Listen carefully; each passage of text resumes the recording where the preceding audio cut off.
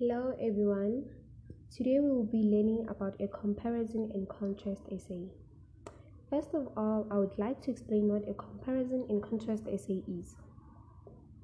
A comparison and contrast essay examines two or more topics by comparing the similarities of an object or contrasting its differences.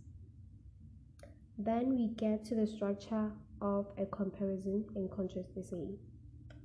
In the introduction, present the subject or event you will compare or contrast.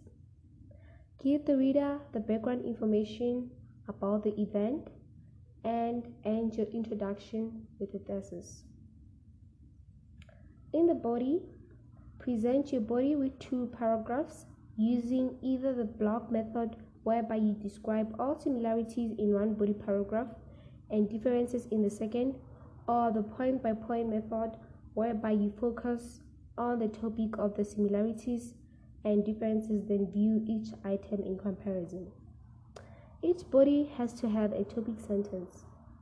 In your conclusion, you can summarize the differences and similarities, or also include your opinion. Let's say, for example, you were asked to compare or contrast between rural areas and urban areas.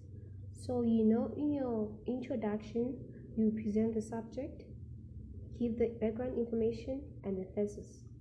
Then in your body, you'll have two paragraphs whereby you give the similarities and the differences. Then in your conclusion, you summarize all the differences or the similarities.